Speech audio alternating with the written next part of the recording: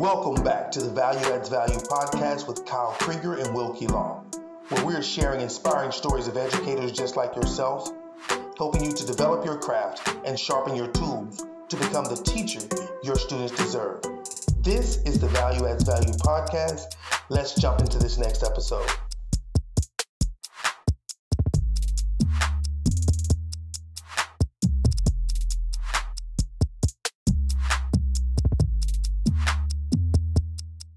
What's up, everybody? It's Kyle here from the Value Adds Value podcast, and I wanted to introduce this special bonus episode of Value Adds Value in which we talk with Kim Crouch, who is one of the co-founders of the ELA Success Summit, which is a digital summit, digital professional development for middle school ELA teachers that's coming up here at the start of August.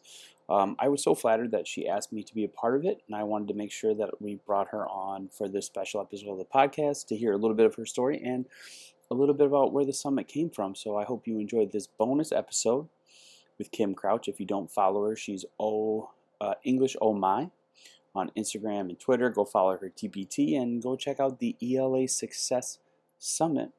Hope to see you there, and I hope you enjoy the special bonus episode of Value Adds Value. I'm really excited to have our guest today. She reached out to me a few weeks ago and asked me to be a part of the Summer ELA Summit, which I was super honored. So a quick shout out to Danielle Knight for recommending me. I really appreciate it. But we have Kim Crouch on the podcast. Kim, how are you? Good. How are you?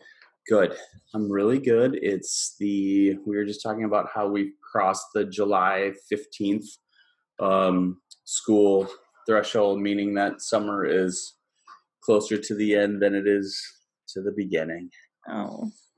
So yeah, like I said, Kim reached out to me last week, or I should say a few weeks ago, and she's here to talk a little bit about the ELA Summit. But before we do that, Kim, can you just give the listeners a little bit about your background and how you got into education? Sure. Hi, everybody. I'm Kim Crouch. I am a 7th and 8th grade English teacher out on Long Island, New York. And I actually started as a biology major, believe it or not. And I quickly realized that biology was not my passion. And my second passion was always English. So as I was going through college, I realized, wow, I was working with kids. My dad was like, what are you doing, Kim? You love working with kids. You really need to become a teacher. And I followed through with my English degree, and here I am. I've been in the classroom for 20 years this year. This will be your 20th? It'll be my 20th year in the same classroom. In the same classroom, 20.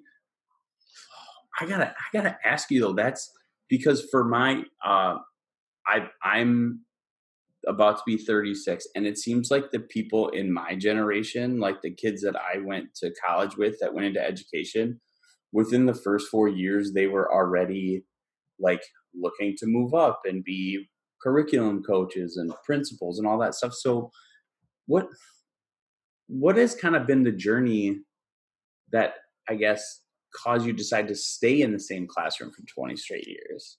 It's funny because I actually when I went into student teaching, I taught the high school level and I loved it. I loved the high school kids. And when 2000 was a big boom for teachers, year 2000, and it was just this huge boom. And I was offered a position at the middle school level. And I was like, ooh, let me try this. And I did. And I fell in love with these kids even more. And I never really thought about moving into administration, to be honest with you. I just always loved being in the classroom. It's just a different day, different kids. They make me smile. It's just, I just love it. I wouldn't leave it. I wouldn't do administration. So your first year in the classroom was the fall of 2000? Fall of 2000. So that means your second year, the fall of your second year, right as school starts, 9/11 happens. Yes. Can I just ask a That was, little bit about what experience was like? I mean, because you must have been early to mid 20s. yes, I started when I was 21. So Oh my goodness. yeah, I was right out of college. I was just this young person right out of college. And so I started in 2000. In 2001, obviously 9/11 we were hit hard by that, being that I'm about 45 minutes by train, an hour and 20 minutes from the city. So we did have a lot of parents and a lot of families. Actually, we lost three parents in 9/11. I can't even explain the day. It's almost surreal. Every year you kind of look back on it, and I was in the classroom when my vice principal came and kind of handed us a note saying that, the first plane had hit the buildings. And I was, in the past, little planes have flown into the buildings before. And that's what I was thinking. Mm-hmm. And then as I walked downstairs, I didn't realize I was watching a second plane hit the building. So when I went downstairs, I was like, oh my goodness, I thought they were replaying it. And it was just one of those days that you just, of course, never forget. And the following few weeks were really difficult because we learned, a couple of the families were affected by it. Some of the districts on Long Island really, lost quite a few parents and, people who worked in the district and such. So as an educator who experienced that, how does it compare to what we've experienced over the last few months? Or let's just not so much this summer, but what happened? Because you said it was the 13th of March or the 17th of March. That was your last day within the classroom? Yeah. So my district went out. We had a positive case at one of the elementary schools relatively early. We were actually one of the first districts to go out quickly. And then, of course, that following week, many other districts followed suit. However, it's interesting because I think one thing that teachers are really good at is adapting to change quickly, no less. And I mean, this was, we all experienced this. This was we had no choice, figure it out moment, right? And we were able to, I think that quickly we were able to figure out kind of where we were going. The first 2 weeks of quarantine, my district was just asking us to send out through Google Classroom, just to send out, work through Google Classroom, no face-to-face at that point, because the districts were trying to figure out, what are we doing? Where are we going? Are we going back? So, you learn how to adapt. And I think that was probably between 9/11 and this, if I could equate anything, you learn how to move forward in a kind of a rough time, right? And you learn how to adapt. Yeah, it's so strange to me because I was like you, and obviously I was living in small town Wisconsin, but I could right now replay the details of 9/11 almost perfectly as to where I was and to what I was doing. But, in this situation, we did the same thing where the state of Minnesota did a 2-week trial run of distance learning because they were trying to figure it out, in which we really didn't have to send any, we sent, because ours sort of happened where they were doing a 3-week trial run, but we had spring break in there. So ours was only like a 2-week. And so we only sent stuff that was supplemental. None of it was required for the kids. Mm-hmm. So when we got back from spring break and it was clear that it was going to be like a long-term option, our kids were so kind of like, well, this is kind of, if we do it, we do it. If we don't, we don't. But how did you cope with the relationship aspect? Because I think that's something that, my partner in the podcast, Wilkie, and I have been talking about a lot, but how did you try to maintain those relationships you had during that time in which, you couldn't have the face-to-face interactions with your kids?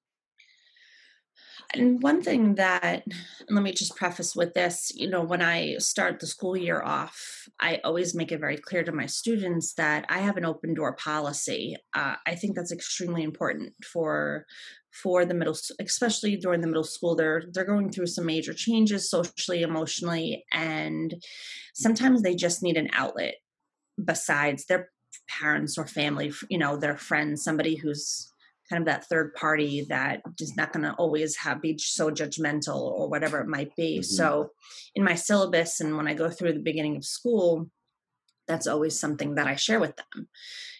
You can, if you ever need to talk to me, you ever need to just vent, you have whatever it might be, they're always welcome to do that with me. And through quarantine, that was something I felt kind of started all my meetings off with them, was, if you need to reach out to me, email me, find me on Google Classroom, because in the Google Classroom, you can kind of send personal messages in the feed. Mm-hmm. Yeah. And find me, ask me, I'll have a private Zoom or Google Meets with you at that point. And I even sent out a survey to the kids, kind of a weekly survey. How are you feeling? How are you doing through this? Are you dealing with any issues? Is everybody healthy at home? And, that's how I really tried to maintain that relationship, just to let them know I'm here for them if needed. And how do you think, because I know a lot of teachers that I work with and a lot of teachers that we talk to really struggled with, we understand that there's content that has to be taught and those type of things, but how did you deal with not just, the social emotional needs of your students, but yourself, and you have your own kids, right? Yes, I have a son. Yeah. And, helping him,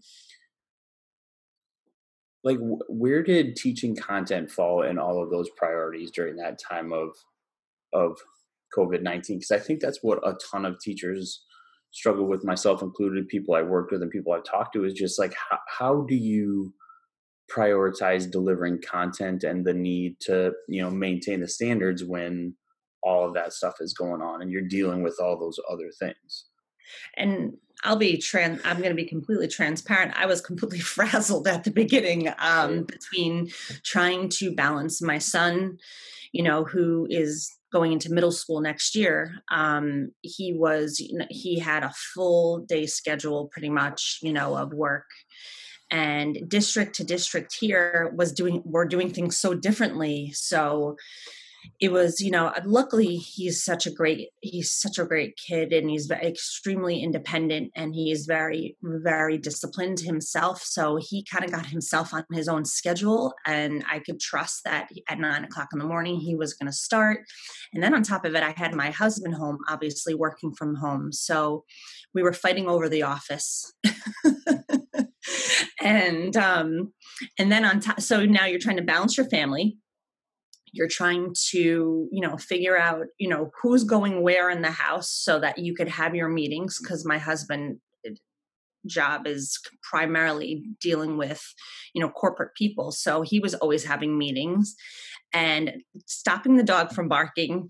It was a little frazzling at the beginning. Mm-hmm. And at certain points of the day, I literally had to lock myself somewhere or go outside, because luckily the weather was beautiful during the whole, go outside and just have a moment of like clarity where I could just clear my head, sit down, figure out what I was going to have my kids do the next day. And on top of it, I had to finish 12 chapters of To Kill a Mockingbird with my kids. So you were required to do a chapter a week of To Kill a To Oh, not a week. When we went into quarantine, I had 12 chapters to do To Kill a Mockingbird, and I still had to get through Anne Frank. Oh, wow. Wow. I thought you meant you only had to do To Kill a Mockingbird to end the year. Oh my goodness. So no. So I was trying to balance it out. And luckily, I'm sure, Kyle, your district was extremely flexible. They had to be extremely flexible with the teachers and the curriculum, Mm-hmm. right? So we were trying to do everything to get things done. I was not letting them leave me without finishing the book. So we finished the book.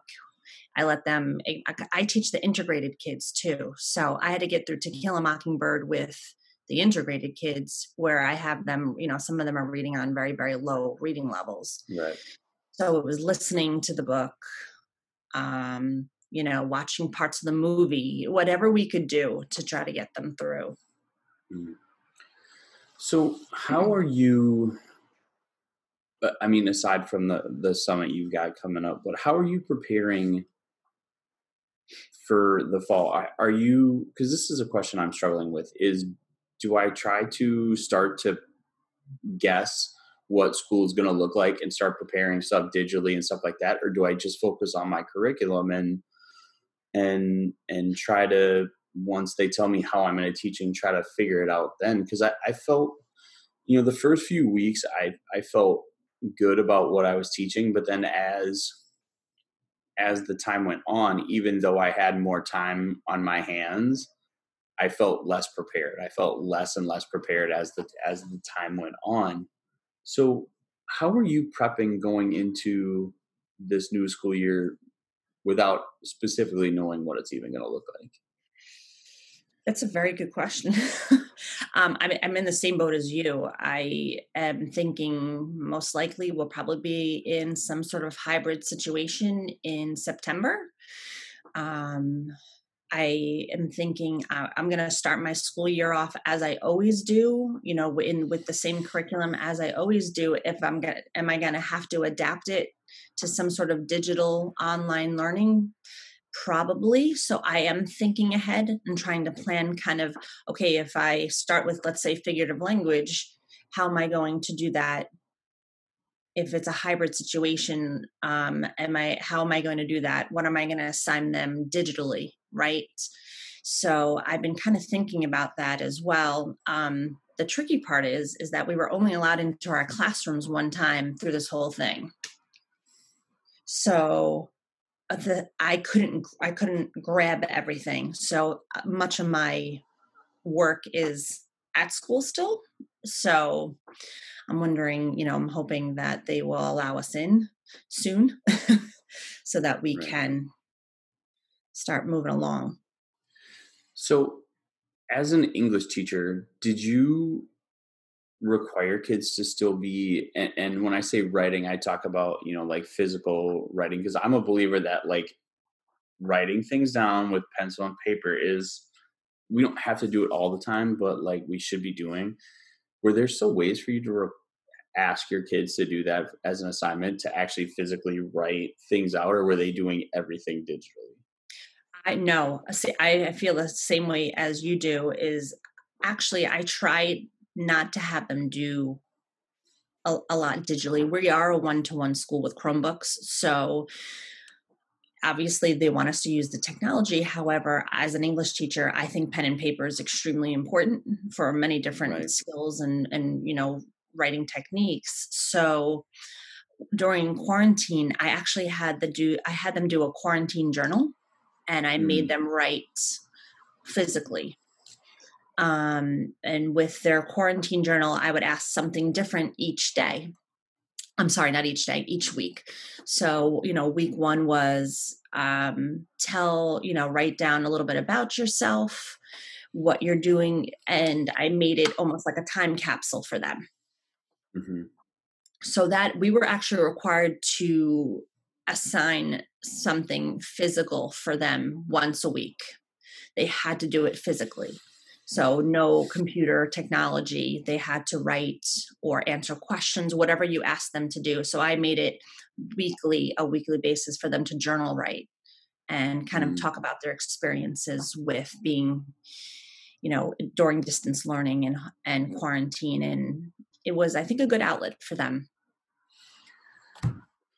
And Wilkie and I have been talking a lot about discourse, because that was really, the one thing that productive academic targeted conversation. That was one of the things that was really like lacking during Mm-hmm. our time at the end of last year. So how do you have any strategies you try to use to, whether it's digitally or via Zoom or whatever, to get kids to have those discussions? Because we know it's such an important part of the learning process.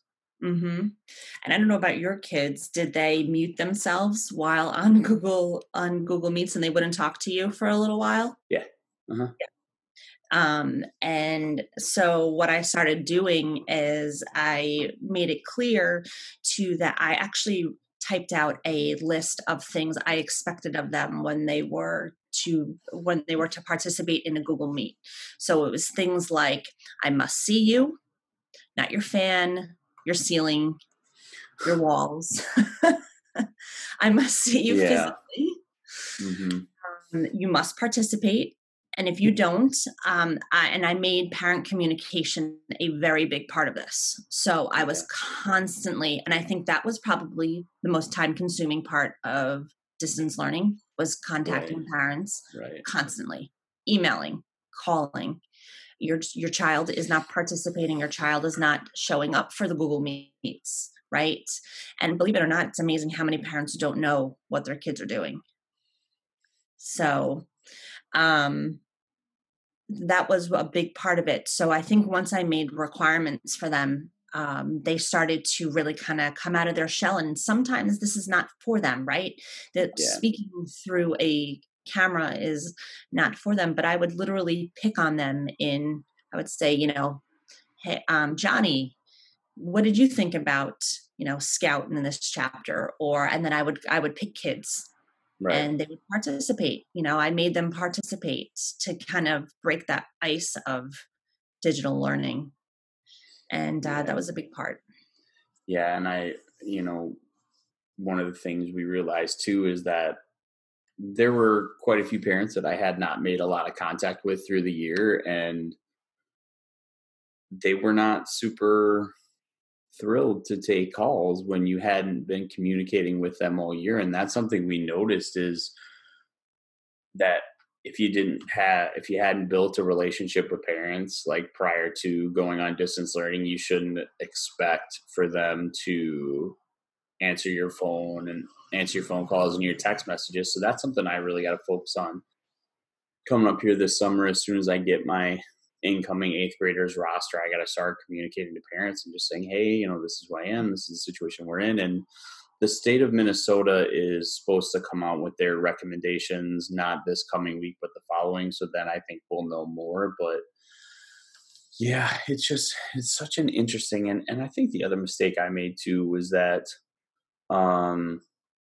I thought that because our kids are such digital natives and they have a phone or something in their hands all the time, that it would translate to being a digital learner. But it just was not the case at all. And I was blindsided by it. And I don't know if one positive I did see come out of this, I had a lot of kids advocate for themselves. So if they were questioning something, they would reach out to me. And normally they wouldn't. They would, expect me to find them if I had a question, right? Middle school kids are not normally your type to running to you. And many students would, contact me through email or on the Google Classroom and ask me questions if they were confused about something. So self-advocacy, I was really happy with. And that's something I think I'm going to try to focus a little bit more, in the new school year, about talking about self-advocacy. What is it? How do you do it? Train them to, speak up for themselves more often. Yeah. So we definitely want to be respectful of your time this morning. So can you just talk a little bit about what how you came up with the ELA Summit and who it's for and what people can expect? Sure. So myself and Christy Avis from Two Peas and a Dog, we are both Teachers Pay Teacher sellers on Teachers Pay Teachers, and we have become very good friends over the course of the last 4 or 5 years. Both of us are middle school English teachers, and the English teacher community on Teachers Pay Teachers is pretty close knit. And what happened was through distance learning, I think everybody, again, since everybody was shuffling for different tools and resources, Christy and I kind of put our heads together and said, well, what do we think teachers will need in September or August and September? And we both said, oh, digital tools. Why don't we put something together, reach out to a whole bunch of people, people we know, people who we know are great teachers, and see if they would be willing to present on some sort of digital resource or digital tool. And that's how the ELA Summit kind of was born. So in August 4 through 6, we're going to be doing 20 plus presenters who are going to be presenting on different digital tools or resources or their experience in the distance learning classroom, and, just give some tips and ideas to help teachers in the fall. Yeah. So this is brand new. So this will be the first year. First year. Wow. And it's so interesting because it's so interesting to me how it has taken so long for districts to really accept online PD, and states to accept it for credit. And now it's literally the only option you have. And I'm just super interested to see how going forward after this, what PD looks like. Cause I think that was always something that was frustrating for me as a teacher, is you're going to make me sit in a room on a Saturday from 8 until 4 o'clock to get the PD I need, when I could read through this material in an hour or two and get more of it. So, yeah, I mean, like I said, I'm excited to get to see it and what you put together. I mean, and to be able to have, I know how much work that is on the back end to put something like that together, but to put it together and just, this one summer, I think it's going to be a really good. Is it something you think you want to keep doing? We already talked about it. I definitely think so. And like you said, it's going to be interesting to see how professional development is going to go forward, how schools are going to use it. And right now, there's so many great professional development opportunities out there, so many great digital summits and, Teach with Tech and all these great online sources that teachers can find that are just amazing PD, and should be interesting. And we would love to continue it next year, even make it, broader, bigger. Right. And so, being that you said a little bit ago too, that you're pretty familiar with the ed tech space, what are some of the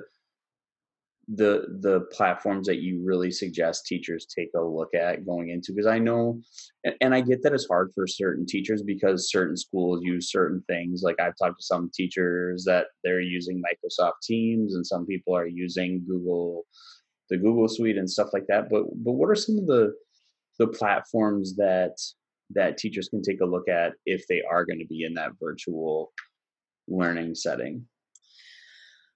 English language arts wise, or just in general? Yeah, either one, it's fine. I definitely think, regardless if a school is using Google Suite or not, I think having just for your own accolades of resources and so forth, getting a Google account, because they have so many awesome extensions for teachers, like Kami. Kami is my favorite. Kami is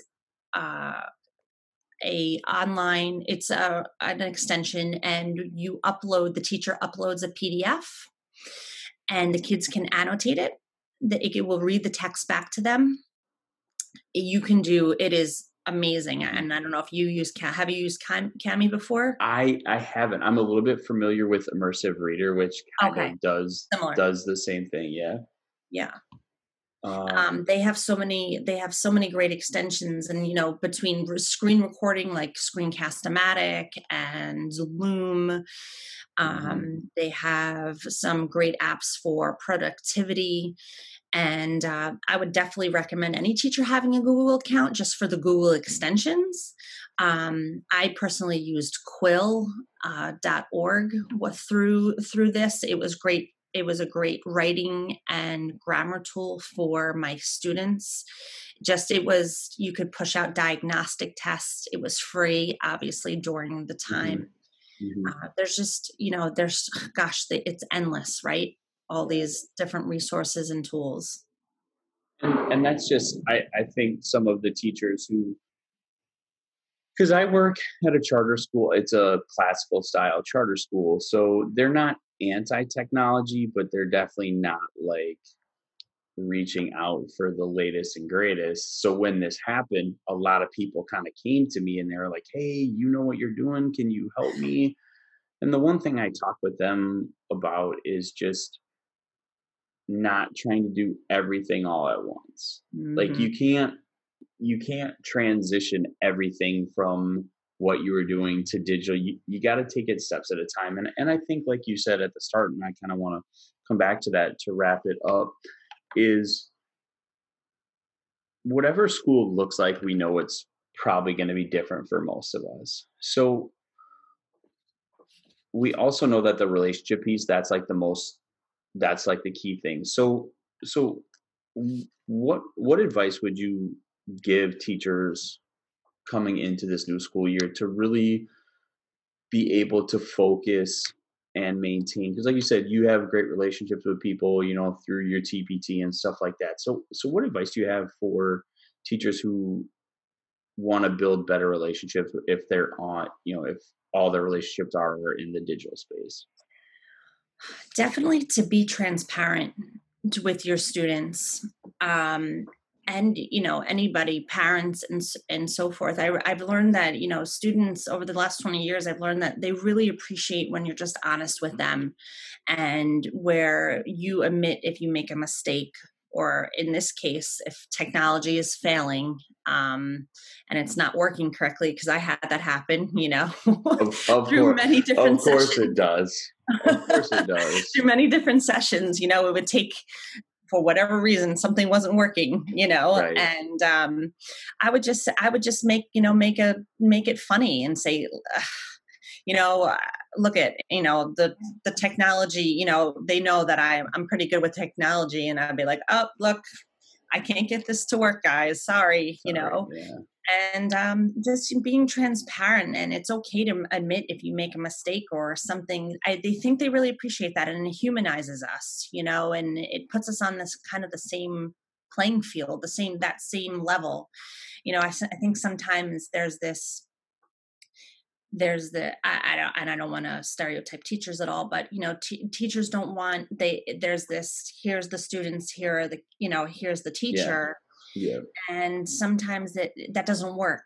It doesn't work like that. And when you kind of put yourself on the same level, they really respect that. And I think even the parents respect that a lot too. So communication, transparency with both your students and parents, I think will get people, pretty far in the fall. Yeah. And that's kind of, like I said, where I'm at.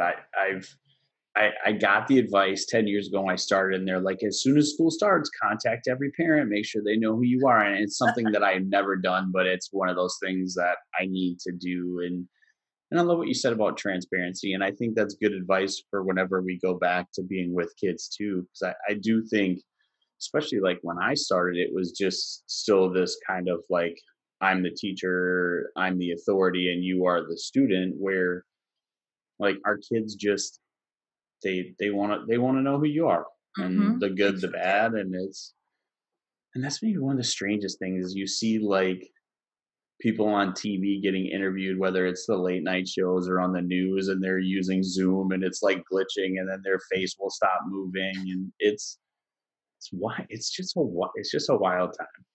And I think this has put us, regardless of where you are, what you do, it put everybody in the same place, regardless of where you are in your career or world, or how famous you are. It kind of put everybody in the same place, and I think that's important all around. Just to realize that we're all human, and we're all we all have families, and things are going on behind us and in the background, and Right. That's life. It's real life.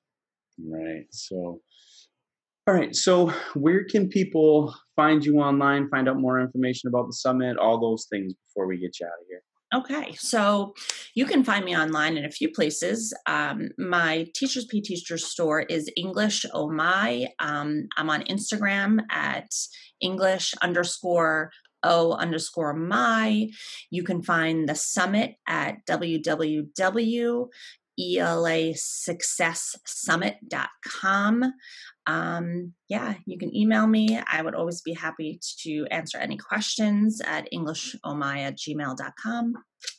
Yeah, I'm so happy. Thank you so much for having me. Yeah, like I said, and I appreciate, and another shout out to Danielle Knight for the recommendation, but I appreciate you coming on the podcast, and I can't wait to see what the conference holds. Yay.